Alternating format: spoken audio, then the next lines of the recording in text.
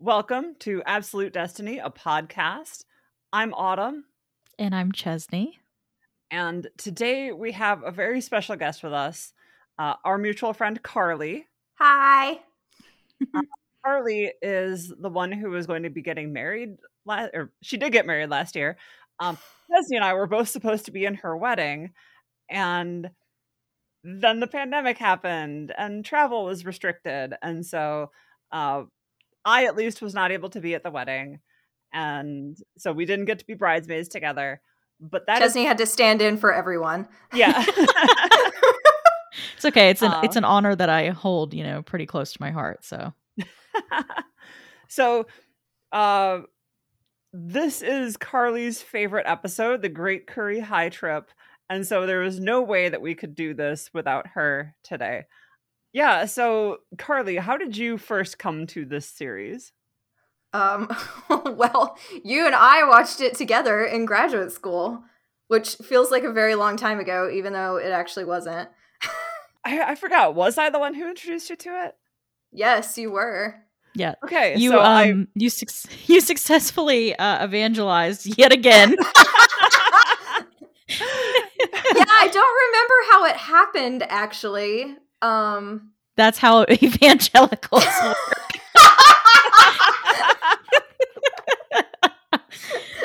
I just woke up and I was in your living room and we were watching Utena. I don't. Oh my god. Incredible. I really don't remember. That cannot possibly be what happened. It was probably more along the lines of I tried very hard to get the show to actually play on my smart TV because we were having so many problems with getting this show on there because like video formats being what they are, like it would only show like the subtitles for the songs but not the subtitle track for the show itself.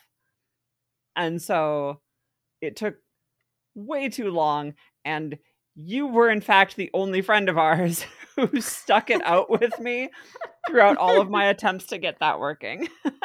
Oh, okay, I do remember that now. We did have like a little bit of a posse. Yeah. Yeah. Because like it had started out as like a 4 or 5 person thing, but then one person moved to Arizona, and then the others just kind of like fell away. From the usual shit. The usual shit you get with a Bible study.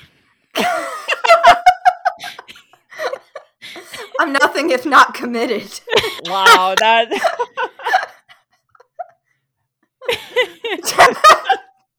You can tell like we have settled into the comfort level around this show of just roasting me openly like that. Like, thank you. I mean, what did you expect? You've got now 2 people on this show that were like raised in very traditional Southern Christian churches. This is like way too close to home now. Well, and at the very beginning of our podcast series, Autumn, you dubbed yourself the Utena Evangelist. Oh, I did. Like this is absolutely a fair hit, by the way. Like I am not complaining. Yeah, just so Carly, you have context. I'm like, no, yeah, I'm just totally like paying homage and fanning the flames of the Utena Evangelist here. Oh, okay, so this has been established before. Yes, this is established within the show. I am the evangelist here. Oh my god. Yes, can't dispute it.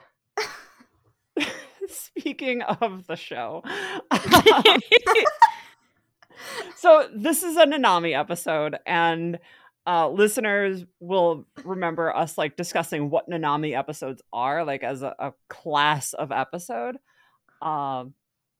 Basically, they are just episodes that prominently feature the character Nanami. This one is kind of riding the line a little bit because Nanami is only partially a point of view character in this episode. She's not like the point of view character that we're with the entire time this time. But this is the show's Freaky Friday episode. It's kind of a rule where anytime you have any level of magical realism, eventually you will have a Freaky Friday episode. Like, this is just a thing in the 90s. It happened on every show. Well, like every like anything with magical realism or some level of fantasy to it, there was always going to be a Freaky Friday episode. Or if Lindsay Lohan was involved in any way. Right. Although that would be 6 years after this episode came out. So like, we're going all the way back to the original Freaky Friday with this. Oh, yeah. Fair. So, yeah, so this one opens on, we go back to the original intro of showing the scene in the graveyard with Utena crying over having lost her parents. And I don't mean to say it like that. Like, that's a totally appropriate thing to cry about. Yeah, she just lost them in a mall somewhere. So just lost. The one thing that I noticed this time that I didn't last time, and like, I have watched this show, this is probably my 10th time through the series, and I've never noticed this happen. Probably because like I haven't watched it this closely since the first time I watched it. But in that opening bit where they're talking about her meeting the prince, the moment where it's talking about her being impressed by him, there is the white roses of the prince spinning in like the corners of the screen, like that flower frame that they put on that scene. We have the white spinning roses, and the white symbolizes the prince. During that shot, they actually changed color to pink, which is definitely Utena's color. So like showing her taking on that princely quality herself. I'm just calling that out because like I never noticed it before, mostly because like they replay this intro so many times, I kind of have tuned it out a little. But this time I was like actually watching really closely because of the show, or the podcast rather, and yeah, I just picked up on that this time. I thought I was just hallucinating. For the record, I did not pick up on that at all. I mean, I was like, this oh, show it has was probably that always effect on pink. Yeah, I was like, oh, it's probably always pink. So again, like with this show and the production of it, there's a lot of reused shots and reused footage because this was a pretty famously low budget show, especially for the first season. And I just really appreciate the way that they use these reused segments, both to remind us what is going on in the show, and also, and I'm thinking specifically of like the climb up the tower during the duels, like it becomes a ritual. And that ritual aspect to it is different from just like lazily reusing stuff.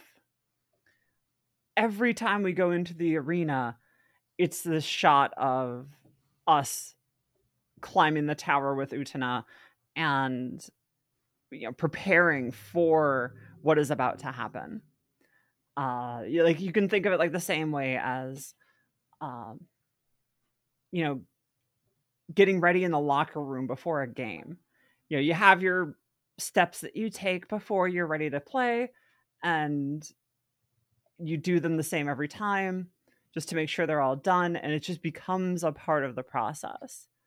And like with that, we have these intro segments. And I have tipped off the others that like we'll get different information in these intros sometimes. This time, I think it was just played verbatim like it was the first episode. Yeah, I was just surprised to see it again at all. Like, I just didn't think... I don't know. I guess I wasn't anticipating it to be...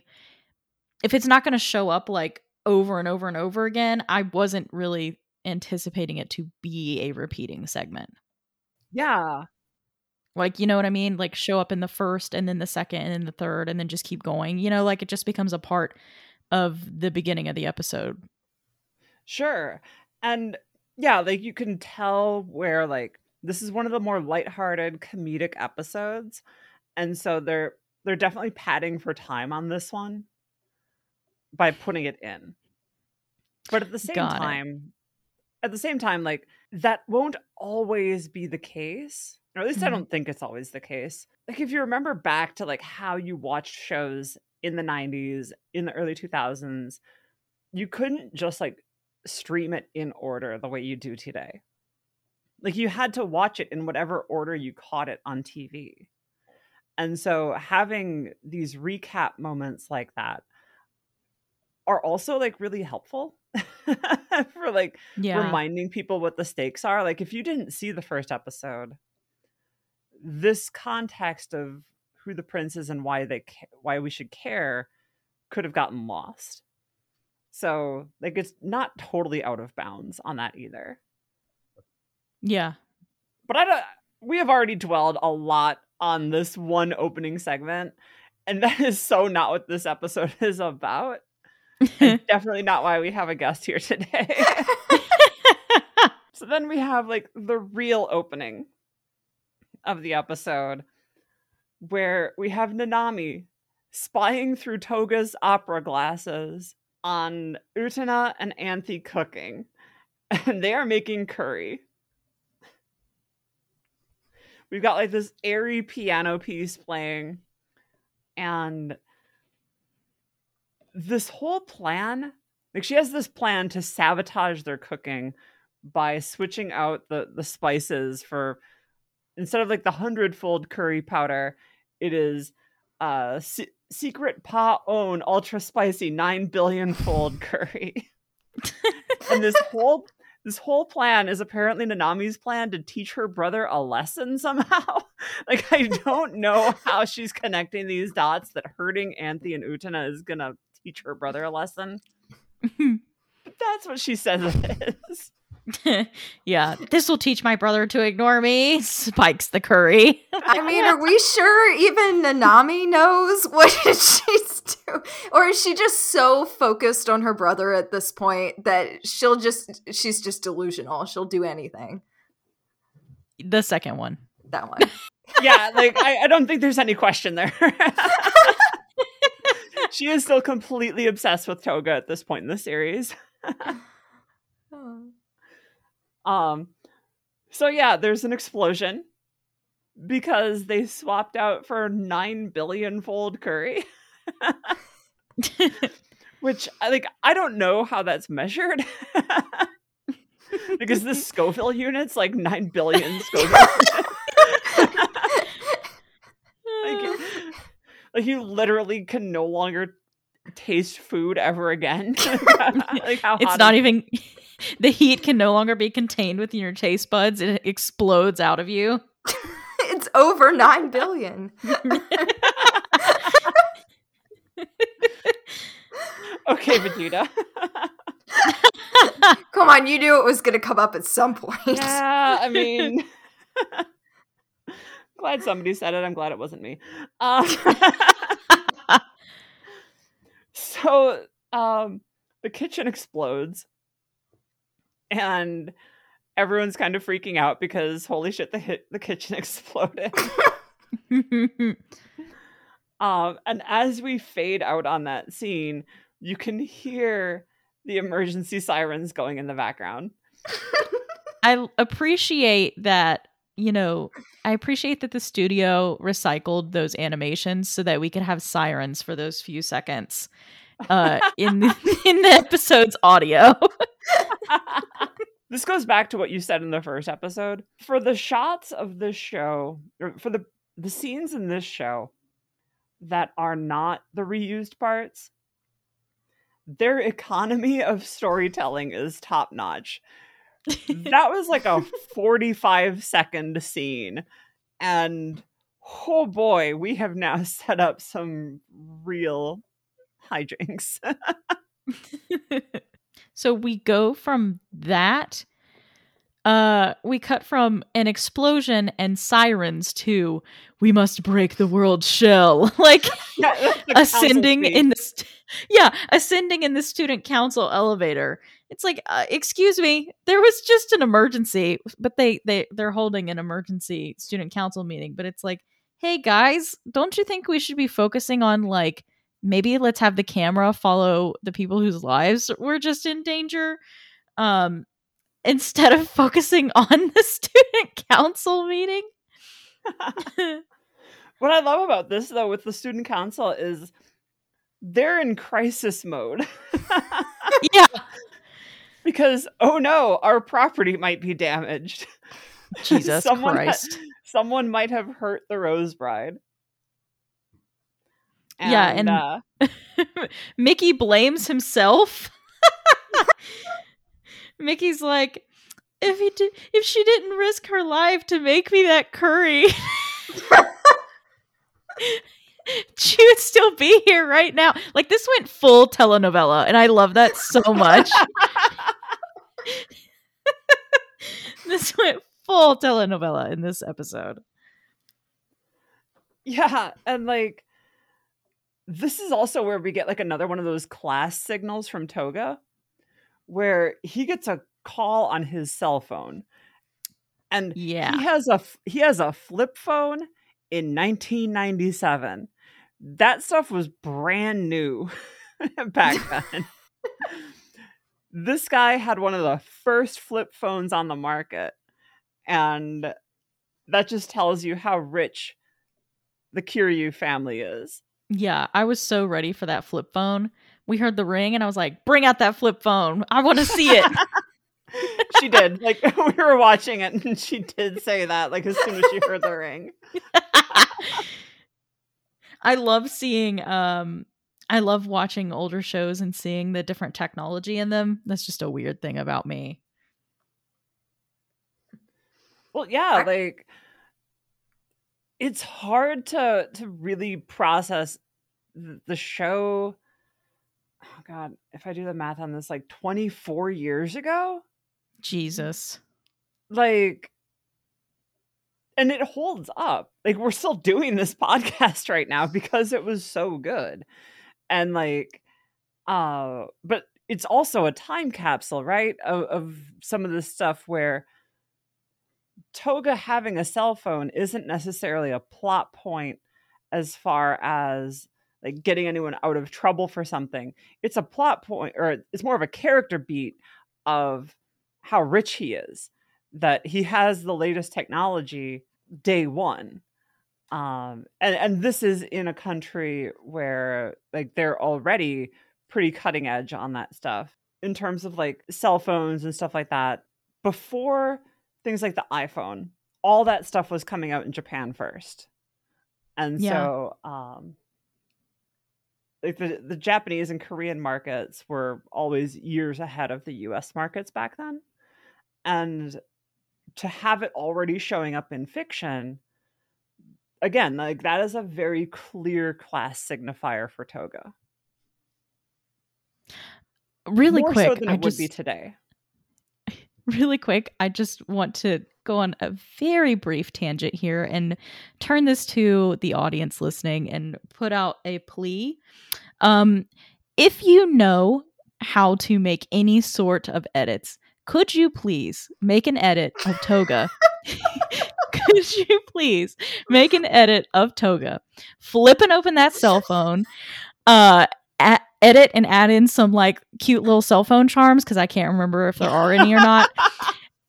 And I want you to just string together clips of Toga just like strutting around walking and flipping open that phone, and it's just the fucking Tokyo Drift song playing in the background. Like, this just, I want you all to know, this just came to me in a vision just now. And I need this to happen. So this is the plea that I'm sending out to the audience. I don't have this edit skill in me yet. Please make this happen. Thank you. Oh my God. This is my prayer during Bible study class. Thank you very much. Okay. Because I was just sitting here going, was there any like flip phone charms? And then it was like a "That's So Raven" whoosh moment. So yeah, listener, like if one of you makes this, we will definitely post it on our Twitter. Like that is a thing Please. that we will do. The fact that this doesn't exist already is just a tragedy. So then we cut to a moment of Wakaba tackling Utena, as she always does. And then Utena just kind of sinks to the ground. Like, what we know from the student council meeting is that Utena and Anthy were hurt by the explosion. And Wakaba goes and tackles her anyway, and then Utena just kind of collapses. Like a deflating balloon. Like I wrote down deflates. Yeah, it's like playing possum or going like limp noodle. Like she just flopped. And then we get our first hint from the voicing of the character that that's actually Anthy in Utena's body. And then we cut to a shot of Nanami's trio. Actually, hold on one second. Carly, what are you laughing at? Nothing. We just got Carly giggling over here at nothing. I'm just so happy to be here.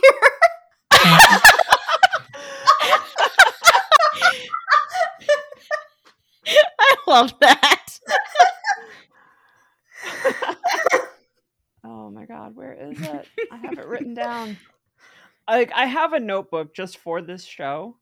It's like I have my pages of notes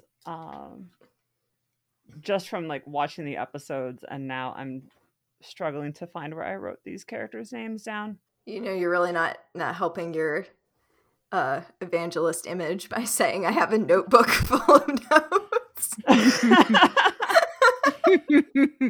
The sacred texts. Right?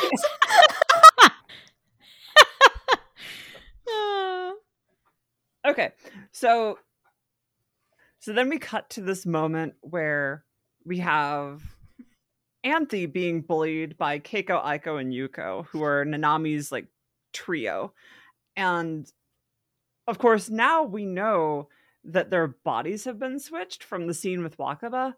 So now we've got like a little dramatic irony going on with what's going to happen when these girls try to bully Utena.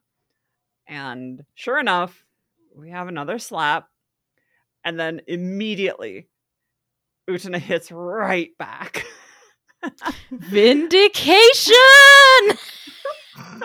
I feel so vindicated.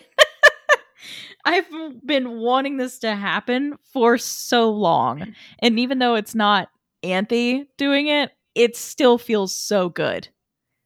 Yeah, and like they are shocked that they got hit back by this girl. And of course, Utena makes a fist and is like, do you want to have a real fight?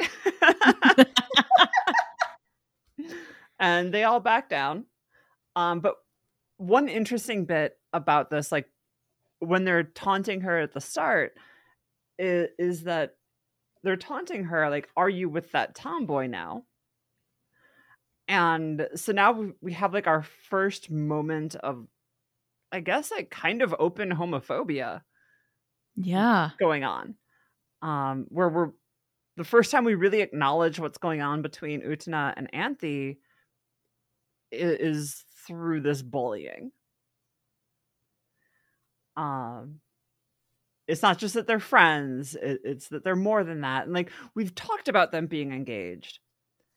But that seems like a little less of a real thing and more just like how you talk about owning the Rose Bride. As messed up as that situation is, it doesn't feel like anyone's talking about a real engagement the same way. Yeah, right. But like this is the first time that we have like this acknowledgement that maybe there is something more going on between these two characters and that other people are picking up on that. And it comes through in this really negative light. And so I personally am thrilled that as soon as that happens, she hits right back. I do want to say too that something I found interesting about this scene was pretty much every time except for maybe the first time that we see Anthy get slapped. We don't. The first time that Anthy gets slapped, I don't think we actually see it. I think the camera cuts away. And it does the same thing here. But every other time we've seen her just full on get blasted for no reason. And I thought that was interesting. I don't know if it's again just mirroring that first time that we saw it. But I did think that it was interesting. It almost made it seem like you get to see this for Anthy, but you don't get to see it for Utena. Mm. Oh, that's interesting. I didn't really think of it that way. Yeah, like you get to see the abuse that Anthy endures, but you don't get to see it for Utena for whatever reason. I mean, I'm kind of on board with not having to watch it for anyone, but also Same. But I just think it's interesting that the show did that. Right, like, that it why chooses that lens. Yeah. Yeah, why did you choose that lens? Why show, if you're going to show any of it, why omit some?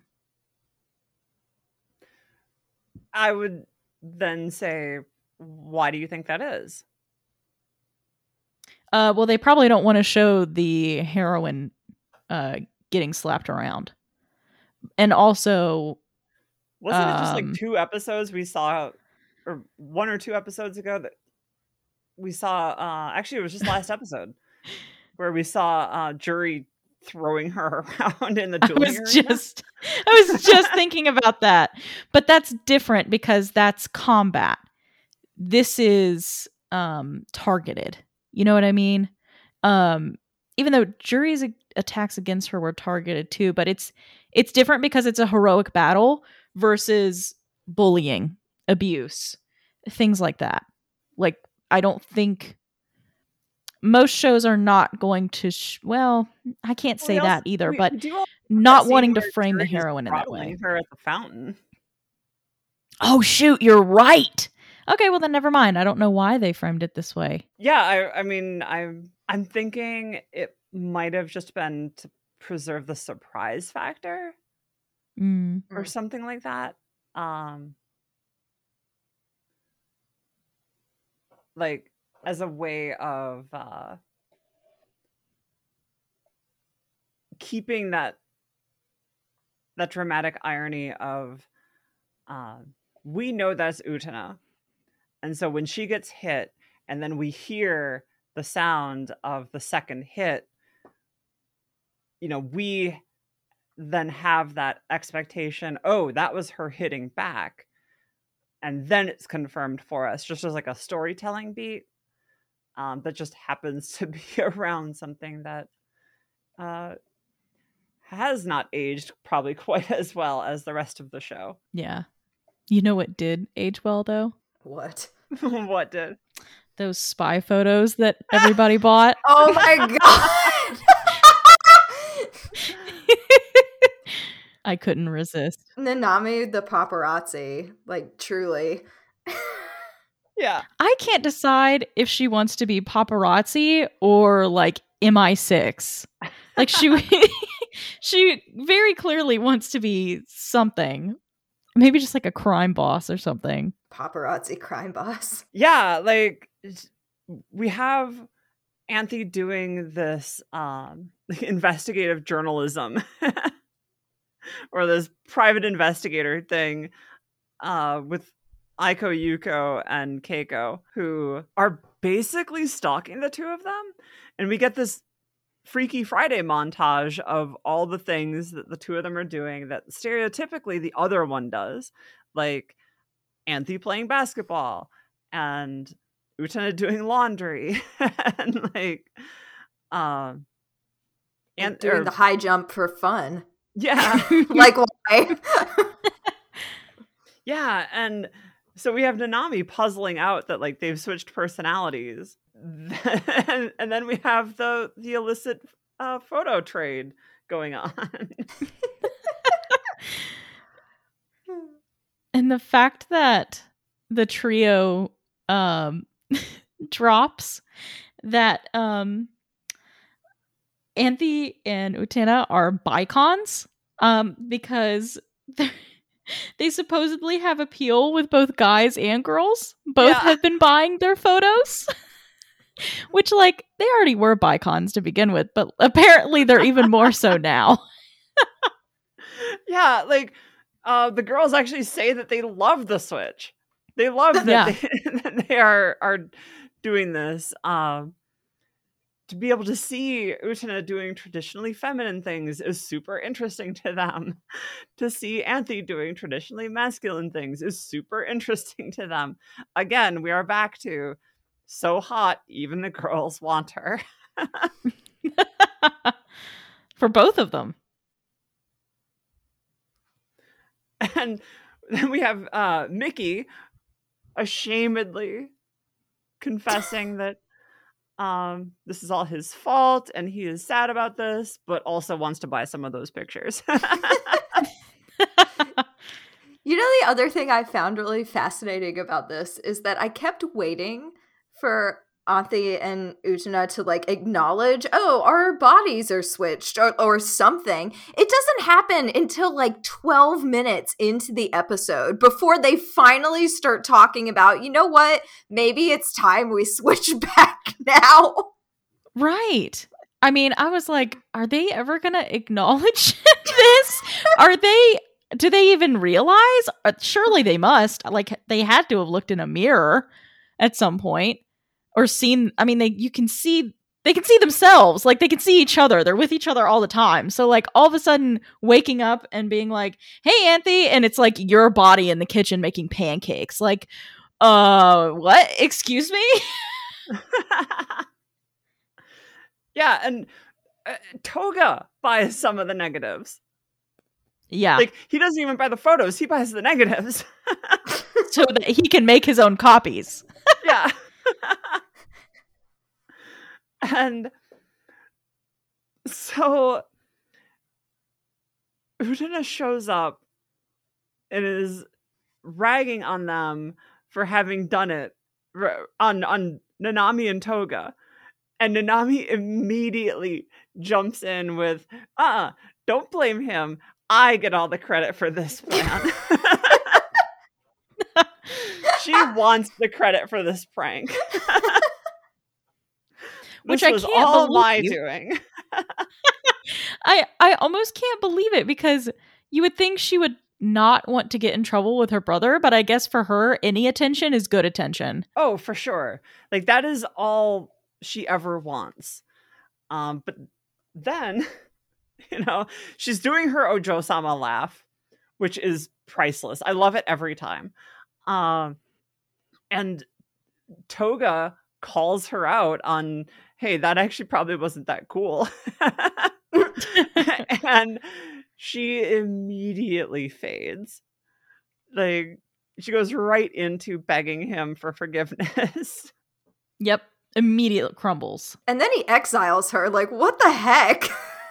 Oh, that was amazing. Until you get the spice, you're not allowed to come home. That's pretty dramatic. They are a very dramatic family.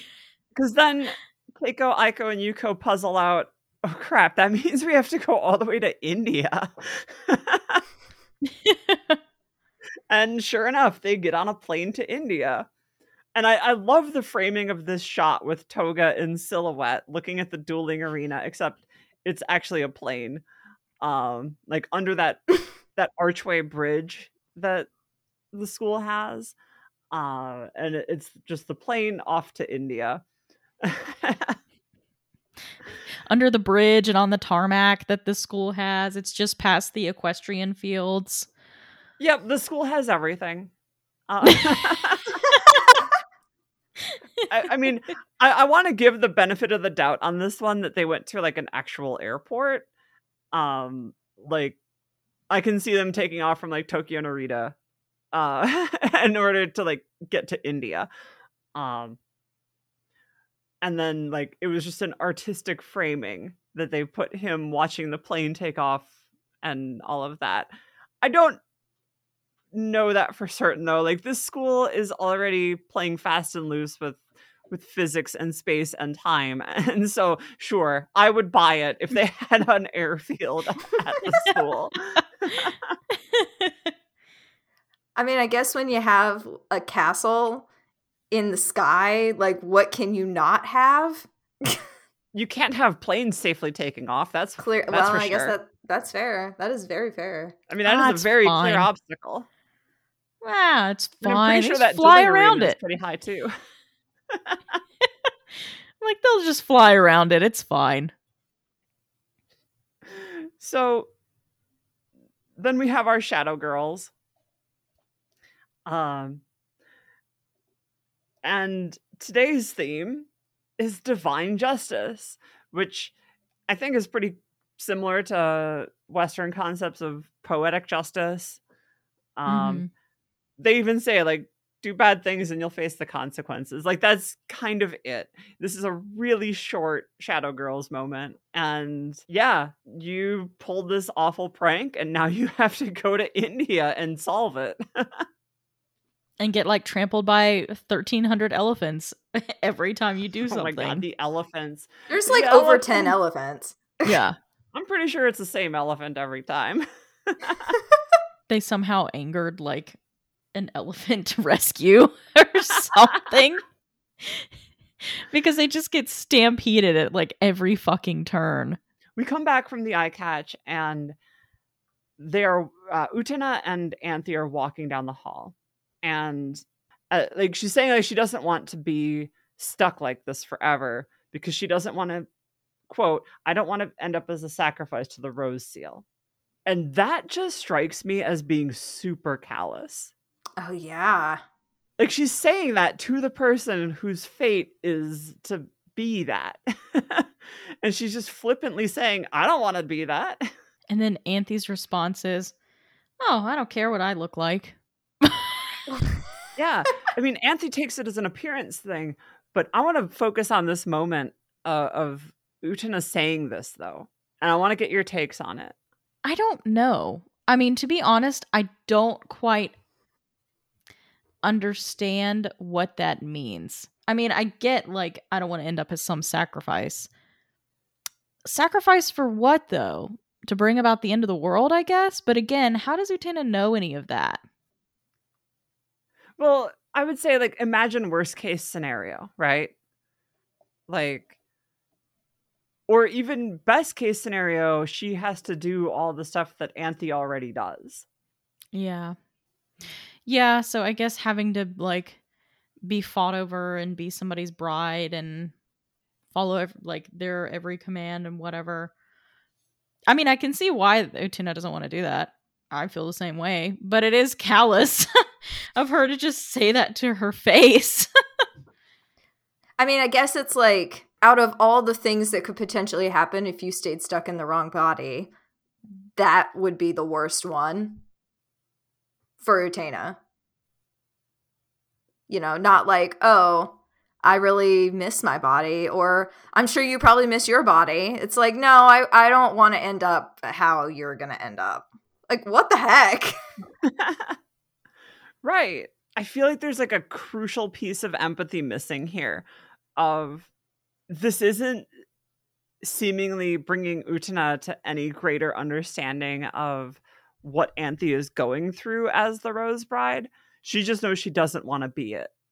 Like I think of, say, like, to me it feels like saying to somebody who works in environment services, man, I could never be a janitor. That's just too disgusting. Mm-hmm. And like the person themselves being like, dude, I'm right here. Yeah. Just that the way that like pity distances you from the person you're pitying rather than brings you closer to them. Yeah, I didn't even pick up on that. I mean, now that you say it, it's glaringly obvious. But Yeah, I mean, I didn't either. I was just like, yeah, that makes sense for Utena to say. you know, it's been kind of fascinating listening to the two of you because, like, clearly you've got the cadence down now. My notes looked really different from yours. Yeah, go ahead. What have you got? Well,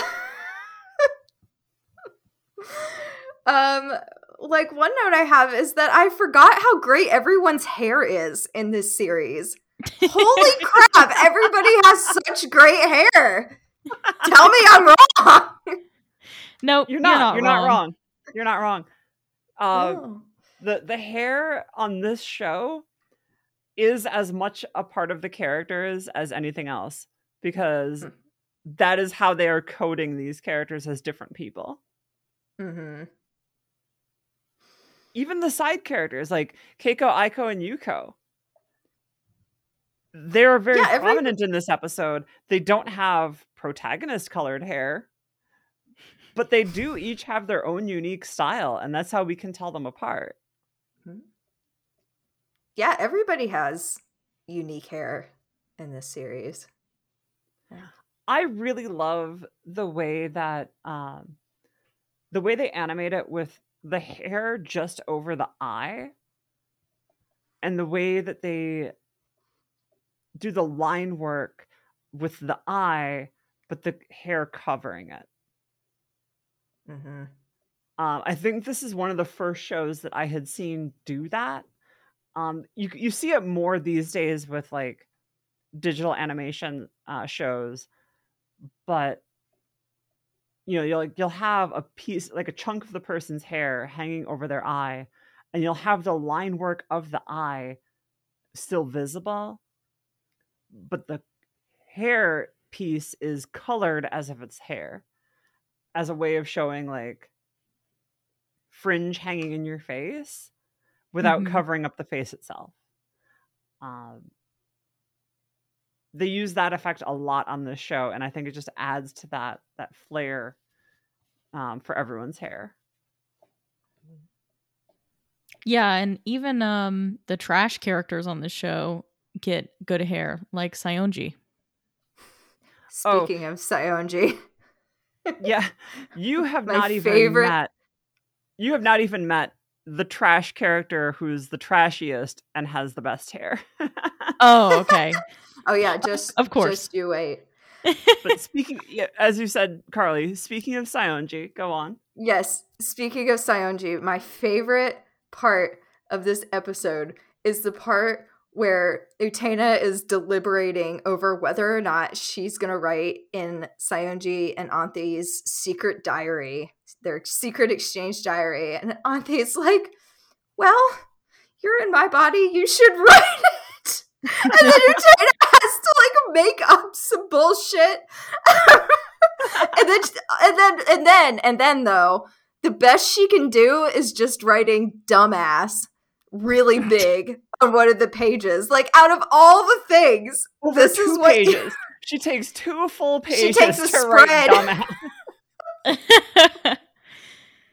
I don't know. I think she could have done better. That's my hot take. I mean, it was great. But missed opportunity, Utena. Well, I take it as like the most iconic yearbook sign off. Like you write hags or haggis in the yearbook, and then you just write dumbass in Saionji's. Also, can we talk about the other good moment with Saionji and the diary, which I feel like beats out the other one just a little bit for me? The pulling, quote unquote, Anthe, who's Utena, in the closet, and it's like, I want you to keep your promise the day that we explore our love for each other, blah blah blah. And she's like, are we about to have sex right now? Like, is this what you're doing at lunch every day? Oh, right. And I'm like, Utena, why weren't you more concerned that your roommate is being dragged off to a closet with some guy who you've seen hit her? Like, why weren't you more concerned about that? It's a fair point, right? Like, regardless of whether or not you want to be interfering in your friends' sex lives, once you've seen them cross the line with getting hit in public, you gotta step in and be like, hey, is this really how you want to get good? Like,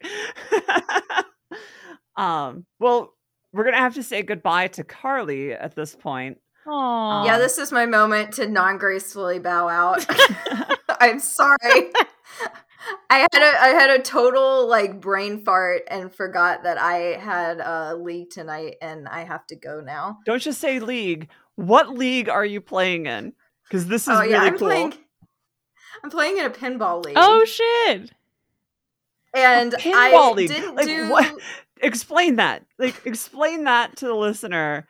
Why you are bowing out and like how nerdy and also badass this is. Well, thank you. Yes, dear listener. Let me tell you something about my life, which is that I live very close to a pinball arcade that also happens to be a nonprofit, which is very cool. And they have a pinball league, and they have like 4 or 5 other leagues in the state, I think. So like this is a very real thing.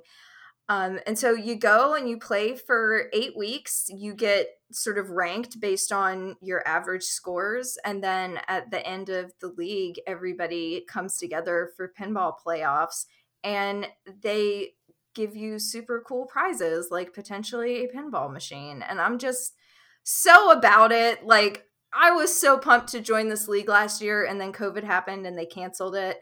And then this year I finally signed up, and then I had a dream that I missed it. And now I'm just going to be forever anxious that I'm about to miss Pinball League. It's like, So truly, we had planned to have Carly on as a guest before this season of League started. But we have her now and are grateful, but now she has to go and play a lot of pinball. I do. But before I go, Autumn, are you planning to show Chesney the movie? Because that's really where the rubber hits the road with this series. Oh my god. Oh yeah, for sure. But you can't watch the movie before you've seen the series, because I mean, you could. You can, but it's just kind of okay. The movie would introduce characters that have not been seen on the show yet, and kind of give away the plot of the show, because the movie recapitulates the entire arc of the series in an hour and a half. It's like hitting fast forward on the show, except for like the end sequence, which is wild and amazing and super gay. But yeah, like we haven't gotten to the characters yet who Chesney hasn't seen, who are in the movie, and so we're holding off on that. That'll probably be like a special final episode for this viewing of the show. Okay, good. I'm glad it's there. I just remember when you and I watched the movie, the whole time I just kept thinking like, wow, this is something that Chesney would be really into. Oh, absolutely. Absolutely. I need to make sure that you experience this, Chesney, at least once. Okay. I'm excited. Definitely in the plan. Okay, well, with that, I am leaving. This has been super fun. Thank you for having me on. I'm sorry that it couldn't be longer. This is my poor time management. You are welcome anytime. Aw, you're sweet.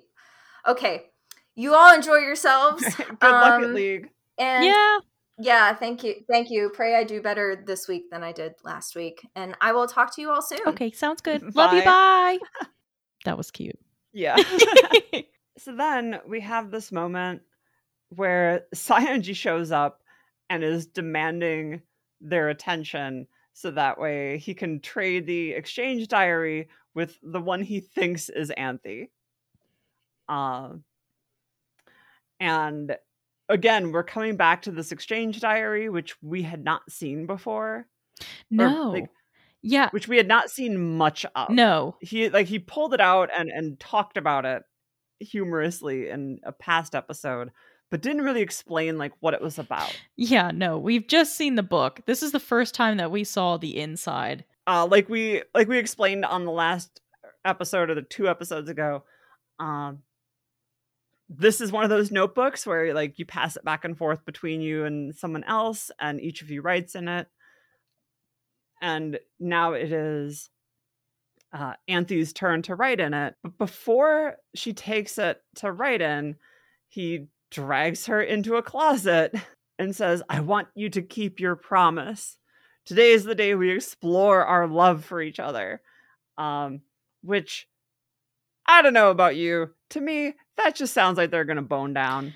Absolutely. Well, and he starts like unbuttoning his shirt, and I'm like, oh my god, we're gonna see what they're actually doing in this closet. Oh no, like, is Anthe in danger? Like, is she in danger when she's with him? Seriously. Yeah, like, we all kind of know that Utena isn't in danger, even though she's in Anthe's body. Like, she's gonna give him what she gave those girls earlier. Right.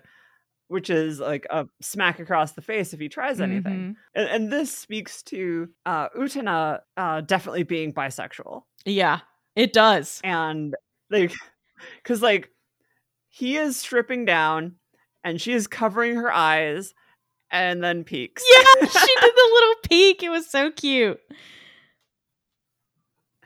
Because at the end of the day, as awful as Saionji is, he is also pretty jacked. Yeah, from all that kendo. Yep. And Utena's not above getting a peek of that. So, so she takes the exchange diary, and intercut with all of these scenes, we haven't really talked about this yet, is all the stuff going on in India. True, we haven't talked about that. The whole time, it's like smash cut to Nanami and the gang getting just, again, repeatedly stampeded by the elephants. Well, first it's the stampede of elephants that they're running away from. Then they're all riding in a truck, like, just hitching a ride in the back of somebody's truck to get to the mountain where they have to go to get like the powder for this curry powder. And the elephants knock over the truck. Yeah. And then they are climbing a mountain with like the climbing pick and everything, just free climbing this cliff face. And an elephant just comes careening down the cliff and knocks them off the mountain. And then they have to cross a rope bridge where, again, stampeding elephant tries to cross the bridge and breaks the bridge. Oh, God. And our final elephant appearance, they are on a raft trying to cross a body of water. And there are 3 elephants surfing on a wave and takes out their raft. Next cosplay idea, surfing elephant from Utena episode 8, the curry episode. It would be like, it would be such a deep cut, and like if you go to the right convention, someone will recognize it. Right. You will make precisely one person's day, and it will be worth it. Yeah, like that's all going on in India in the background of this, which is why like this falls into like the Nanami episode category, because she's the one who instigated this plot, and effectively on the second half of the episode she falls off to the B plot. But like, what a B plot it is. I feel like we have a grand total of like 40 seconds of animation about what is going on in India, out of maybe even less, like maybe 30 seconds of total animation about what is going on in India. And it is still leaving such an impression to this day that everyone who watches this episode, even if they don't remember the exchange diary, or they don't remember the student council meeting, or the spy photos, or any of that, they remember the goddamn elephants. Like, all you have to say to any Utena fan is Nanami and the elephants, and they will know exactly what you're talking about and start laughing. And again, this is like 30 seconds of the total airtime of this episode. And it is pure gold. It is the animation equivalent of the secret Pa own ultra spicy 9 billion fold curry. Like, that's how condensed this storytelling is of what is going on in India. Well, you know what they say on them. What do they say? An elephant never forgets. Get out. Get out. You're fired. You're off this podcast. An elephant never forgets. So, oh my God. Dear listener, I am so proud of myself. Oh boy. Okay. Anyhow, so then we get to this scene where they're in the bedroom. Utena and Anthy are in their bedroom, and Utena is agonizing over whether or not to write back in this diary. And like, she's thinking through this of if she doesn't do it, then she has to deal with Saionji, or if they switch back, then like Anthy's gonna have to deal with him. But if she does do it, then or if she gets Anthy to do it, since like technically it should be Anthy doing it because it's her brain. If she gets her to do it, then Anthy will know that Saionji gave her the diary, and she doesn't want to like interfere with her privacy or intrude or anything like that.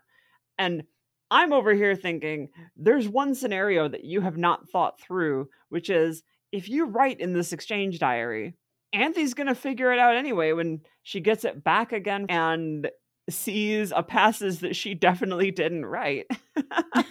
Right. Like that scenario never occurs to her because Anthy walks in while she's like agonizing over this problem. And Anthy's just like, yeah, cool, do it. Go for it. You're technically Anthy at the moment, so go ahead. Which shows like how little care she has for this activity. I know. I was about to say, like, Anthy very clearly does not give a fuck about this diary or really Saionji's feelings. Yeah, not one single fuck.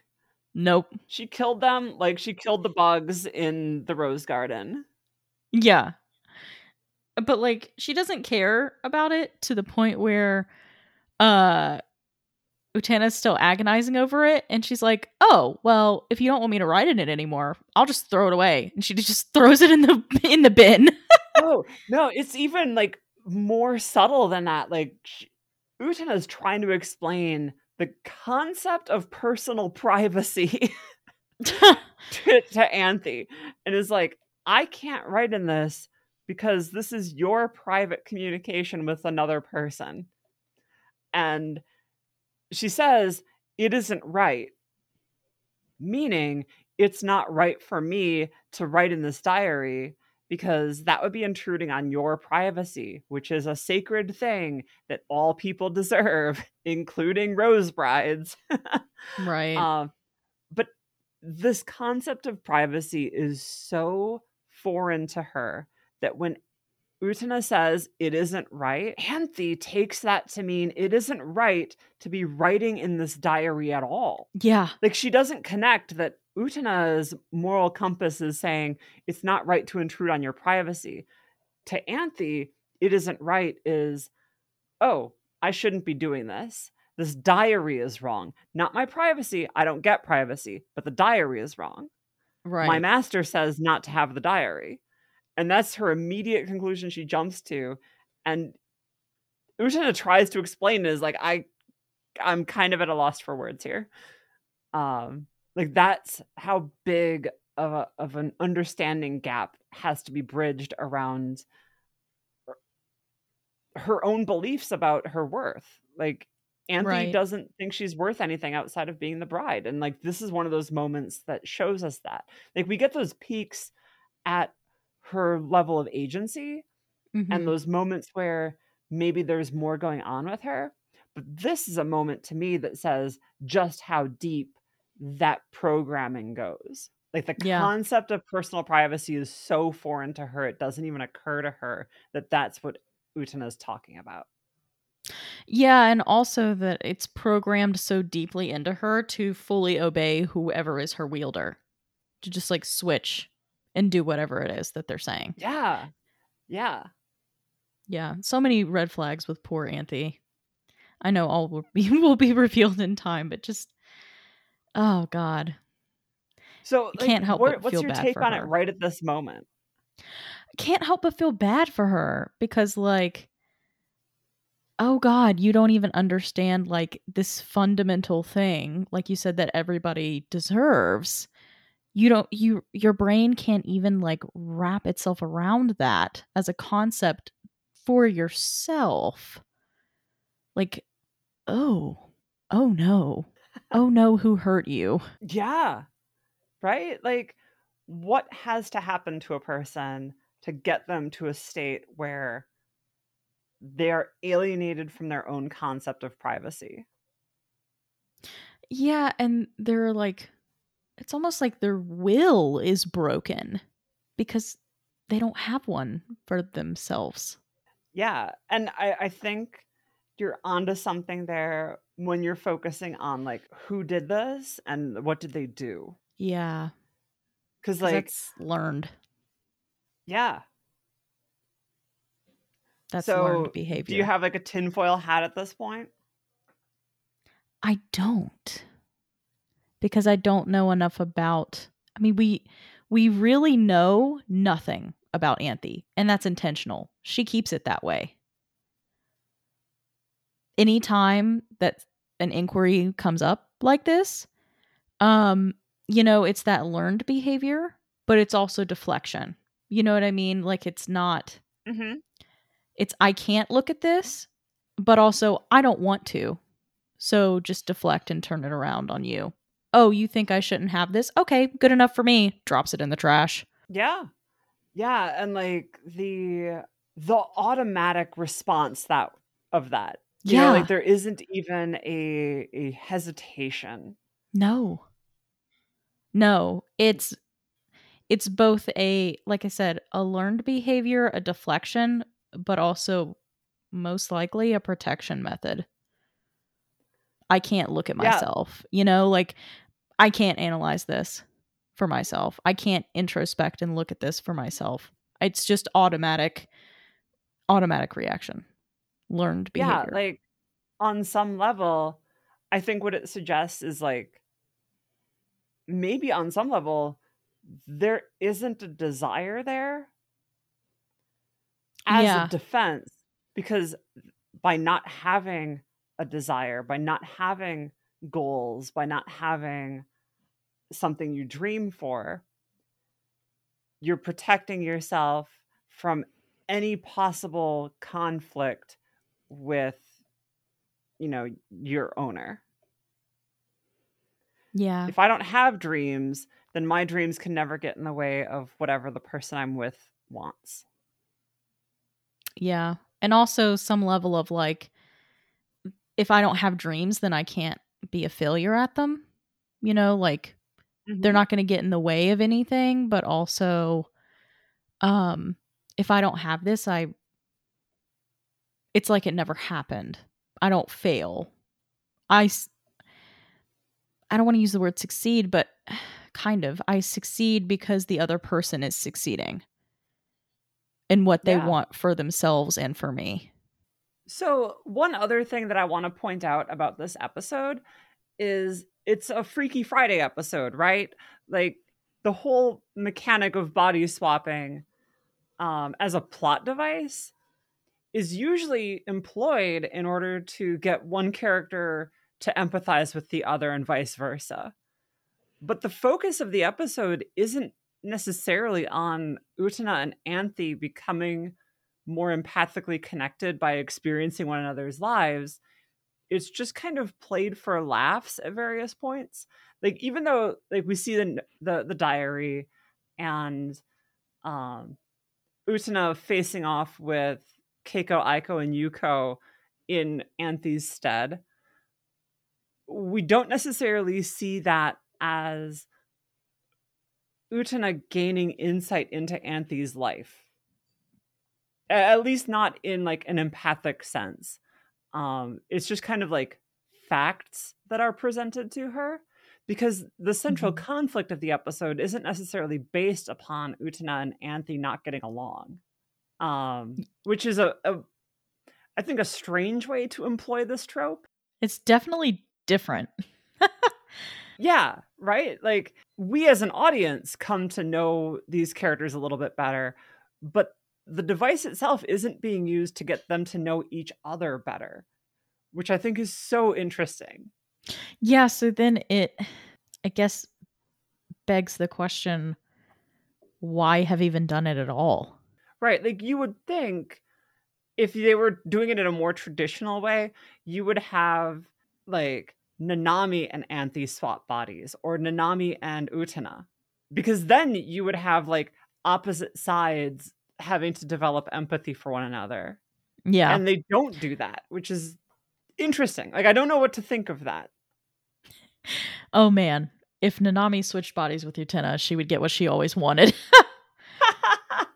She would. She would never switch back. She'd be like, empathy? Nah, I don't know her. And then just go make out with her brother. Yeah, I mean, free pass to Toga's bedroom, right? Like, yeah, which is wild. okay, so I think I can understand why they don't have those two swap bodies. Thank you for Right. pointing that out. You're welcome. Okay, so then why not have Anthe and Nanami swap bodies? That would be a much better Freaky Friday empathetic connection or empathic moment. So yeah, I guess it was the curry episode in one phrase. I guess it was just for humor. But yeah, no, that's a really good point. And it's interesting that they were just like, nah, and just skipped right over the whole trope. Right, they just kind of like used it and tossed it away. Yep. Like, it's not often that I will criticize this show for not going hard enough on, like, digging into its characters' psychology. Yeah. But like, I think this was one episode where there was like a little bit of missed opportunity here with just which characters they focused on. Oh, absolutely. I mean, we definitely could have used more of an empathic connection moment between Saionji and Choo Choo. I know that for a fact. No, but really, it would have been more interesting to see some more in-depth conversations between Anthe and Utena. Like, I think that, like, had they had Nanami in the mix of the body swapping, I think we just would have gotten almost too much empathy for a character that at least for now is kind of a villain, or at least like not a villain, like an antagonist to Utena. Yes. Because like I don't know where this show would go if they made Nanami a sympathetic ally to Utena. Right? Like, if we get Nanami learning all these facts about Anthe, then Utena as like our audience surrogate character isn't necessarily learning it.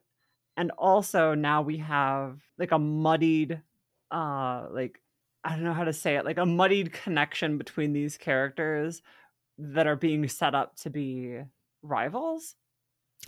Yeah, they would have had to have put more episodes in between building the connection between the three of them.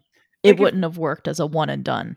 Yeah, like if this was an episode that came, and you don't necessarily know what's going to happen in the third arc of the show, but like if this was an episode that swapped places with another infamous Nanami episode, one that contains a certain piece of jewelry that certain listeners will understand what I'm talking about.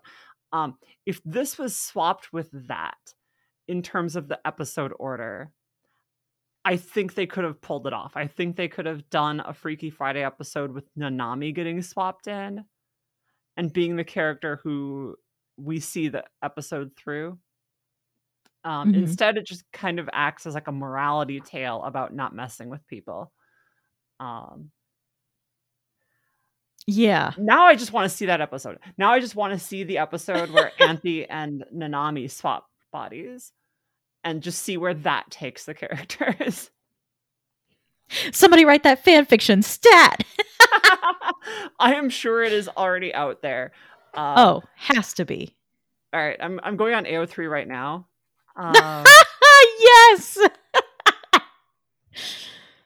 Nanami / Anthy. Okay, yeah, yep, that is a well-populated tag. LOL. I'm surprised it's not a rare pair. I mean, there's 8, which for the Utena fandom is a populated tag. Got it. So the final chapter of this Exchange Diary saga, Utena, again still as Anthy, comes trotting into the Rose Garden where Toga and Saionji are talking about Saionji's plan to get Anthy back through the duels, and like this time he's gonna win. He's been training super hard. He's gonna beat Utena next time. It's gonna be a whole thing. And Utena as Anthy trots in and is doing like her impression of Anthy voice, which is super adorable and hilarious. Yeah. And somehow it works on Toga or on Saionji. At no point has Saionji picked up on the fact that Anthy isn't acting like Anthy, which shows how little he notices or cares about Anthy herself. Exactly. I was just going to say that, like, to him it doesn't matter because he's never seen Anthy as a person, first of all. He's always seen her as an object to have. And he talks about, like, the love between them, but it's clear from his diary entries that whatever understanding or feeling of love that he has is a very childlike version of that or perception of that, because like he draws in his diary like a conquering of Utena and winning back Anthy at the end, which again is that objectification. But however he sees Anthy is just a projection of his own perception. It is not actually the person there standing before him. So of course he doesn't notice.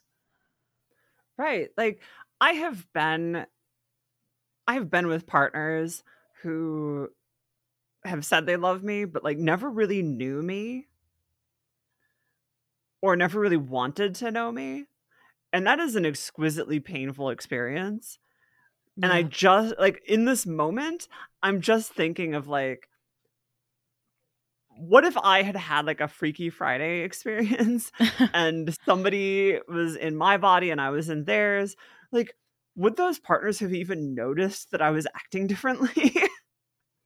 Like, because like that's what I see in this moment when Saionji doesn't notice that it's Utena tricking him.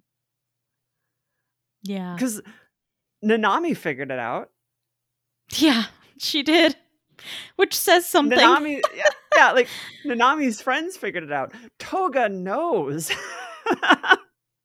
Also, boo on you, Toga, for not cluing in your friend. Oh, Toga doesn't give a shit about Saionji. And so, yeah, like just this bit of like, what would it have taken for Saionji to notice that like she wasn't acting like herself? So yeah,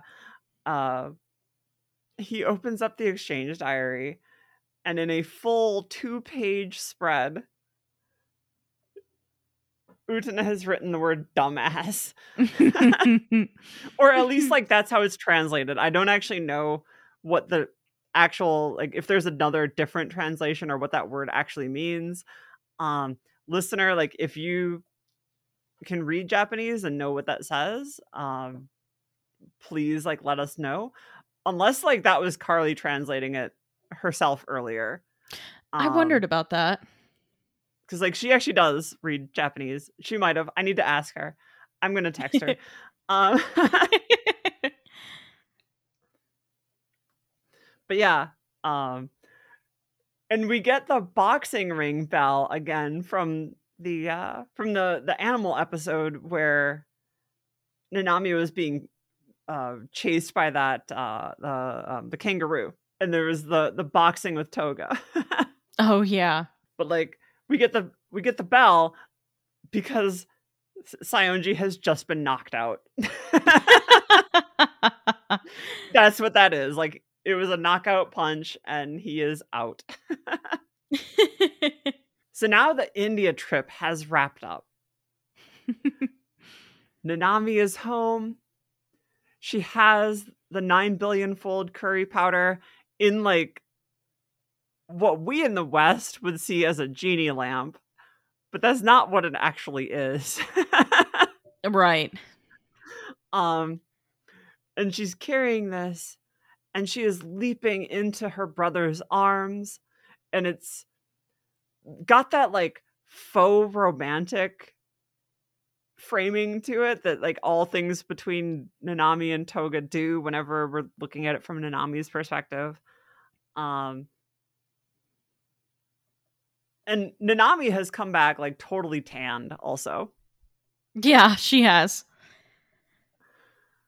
And Choo Choo tosses out a banana and it trips Nanami, and the container of the curry powder smashes on the ground and blows away in the wind.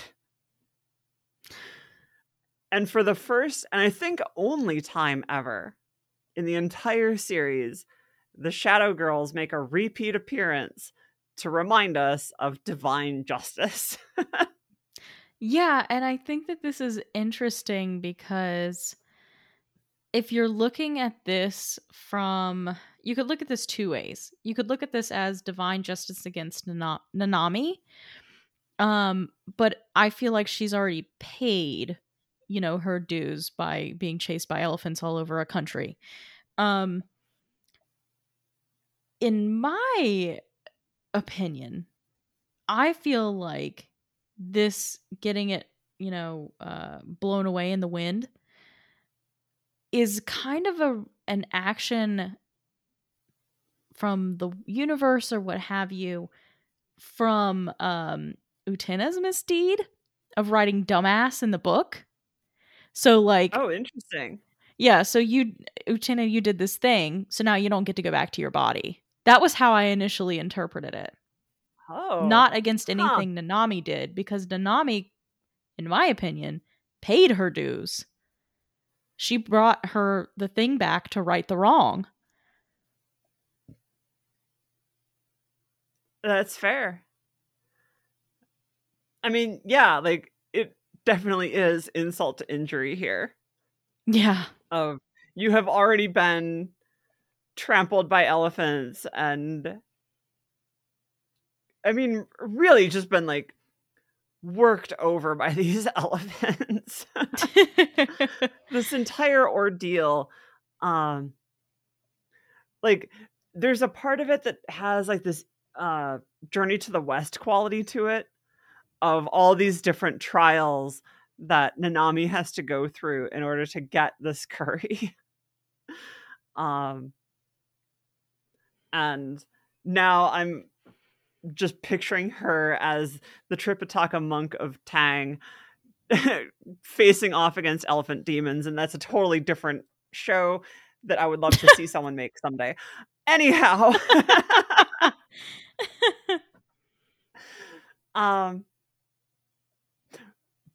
But like, yeah, this harrowing journey that she goes on, yeah, like that is definitely her punishment, right? Like, yeah. And then to have it amount to nothing, I think, is also a part of the punishment. Like the twist of you did all of that work and you have only reset the board to 0. Ooh, yeah. You don't get to be praised for having this thing. The punishment was the ordeal you have just gone through, but you don't get the reward for it because this was a punishment. This wasn't a journey you undertook because you wanted curry powder. This was a thing you had to do to make up for a wrong you committed. Yeah. That's really interesting. So then Keiko shows up and reveals, oh, oops, we never actually used the 9 billion fold curry. It was actually just how bad Anthy's cooking is. That's all this ever was. Anthy is such a bad cook that her attempt to cook curry caused a body swap.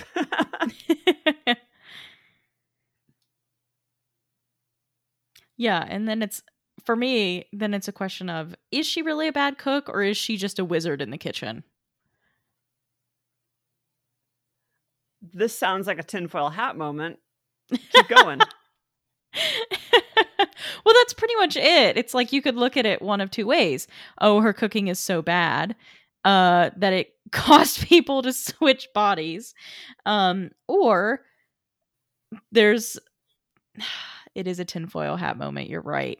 Because if I look back, there's been elements of magic in this show. And I'm not talking about like the whole castle in the sky. I'm talking about with Anthy specifically. I keep thinking back to that moment where Utena comes to the dorm for the first time. She's going to be staying with Anthy.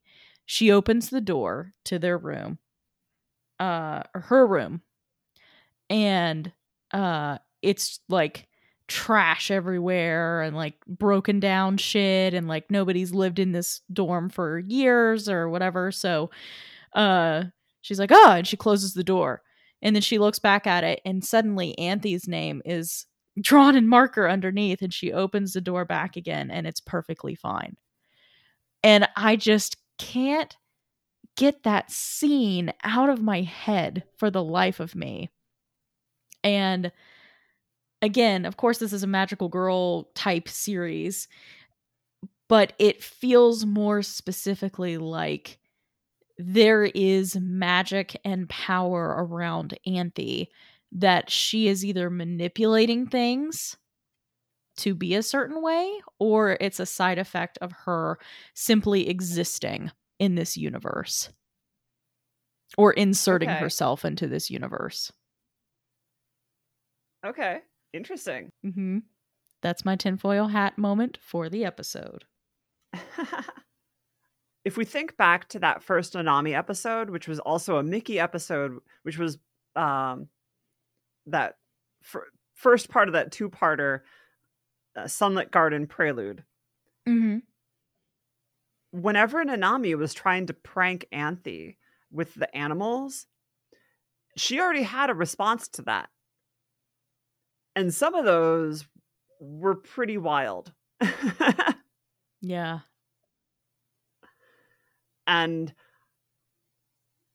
you know, it kind of leads us to ask, how did Anthy know what pranks Nanami was going to pull in order to, like, in order to one-up her? Right. To circumvent the whole thing. Yeah.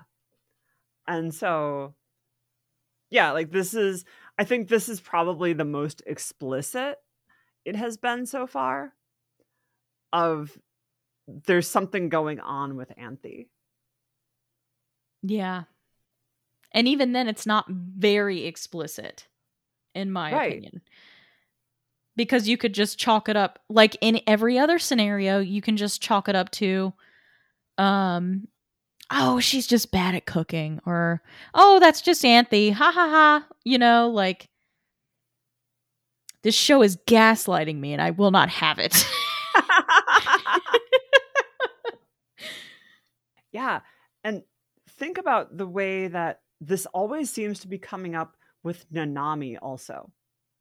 Nanami is present for all of these kind of ambiguous moments, aside from the one that you pointed out with, like, the reveal of the bedroom. Mm-hmm. Nanami has been there for the rest of them, or has been kind of the target, I guess you could say. Yeah. Of the rest of them. Like, even though Anthy and Utena are the ones who switch bodies, Nanami is the one who has to have the lesson taught to her. We Right. don't see Anthy and Utena grow as characters through this experience. We do see Nanami grow through this experience. Like, Yeah. she's the one who, packs up and goes to do the thing. Like, she didn't send her 3 underlings to do it. She went herself. Mm-hmm. Partly because her brother told her to, but like... Yeah, I'm like, she's the one that got told that you're not allowed back in the house until you fix this. Like, Anthy and Utena didn't have anything like that. Also, like, the extraordinary cruelty of sending a 12-year-old to India by herself. She's 12? Or something. Like, she's younger than the rest of them. Like, that much is clear. Okay. Like, she is still a middle schooler where the rest of them are high schoolers, I think. Oh my god, I don't think I realized that. She's definitely younger than the rest. I mean, it's possible she's the same age as Utena. She's definitely younger than Toga. Like, we know that just from their relationship. Which I guess could put her in the same grade as Utena. I've always read Nanami as being significantly younger than Utena, though. And I could be wrong on that. Yeah, I could see her being in either 8th or 9th grade. I could see Toga being like the older brother that's like a senior in high school, and she's just coming up or is just bumping up against like high school age. I could see that. But like, I think about 12 and I'm like, 12? Oh my god. That's so young. What are you doing? Like, or 13, something like that. Yeah. But yeah, like, I definitely think of her as being younger than the rest of them. Although, again, I guess like the only explicit pieces we know from the show are that she's younger than Toga, and presumably Toga is himself older than Utena because he is the student council president, and Utena is just starting at this school. Right. Or at least like at this tier of the school. Like, she's just entering the high school or something like that. Yeah. And I know grades work differently in Japan. I think high school starts, I want to say in 8th grade, something like that. Okay. Or is it 11th? I can't remember off the top of, or 10th. I can't remember off the top of my head. But yeah, so like, still, let's be generous and assume at the oldest she could be Nanami is 14. You're still sending a 14-year-old on a trip to India by her, or like with her friends. Yeah. So you have 4 14-year-old girls on a dangerous journey in India. This seems ill-advised.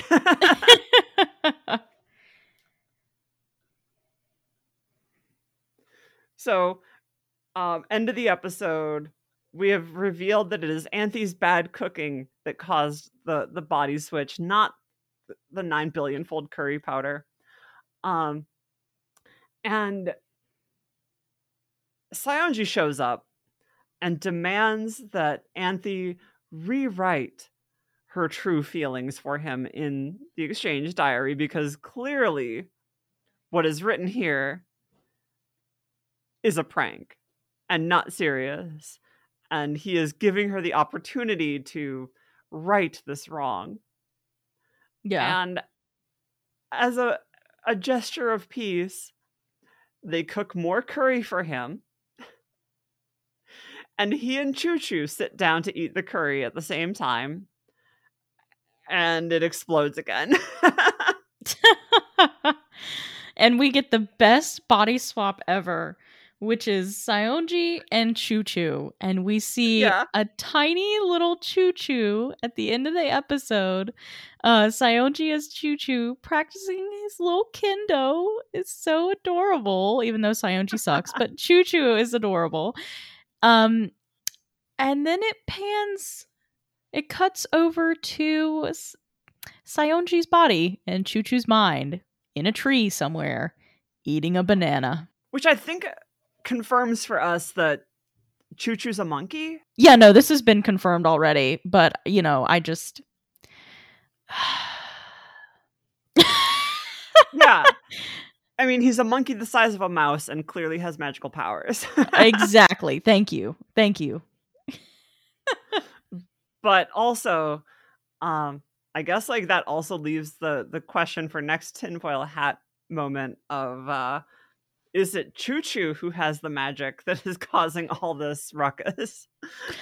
Oh, that could be a good point. Choo Choo is the source of all of Anthony's magic. Could be. Years and years ago, I made I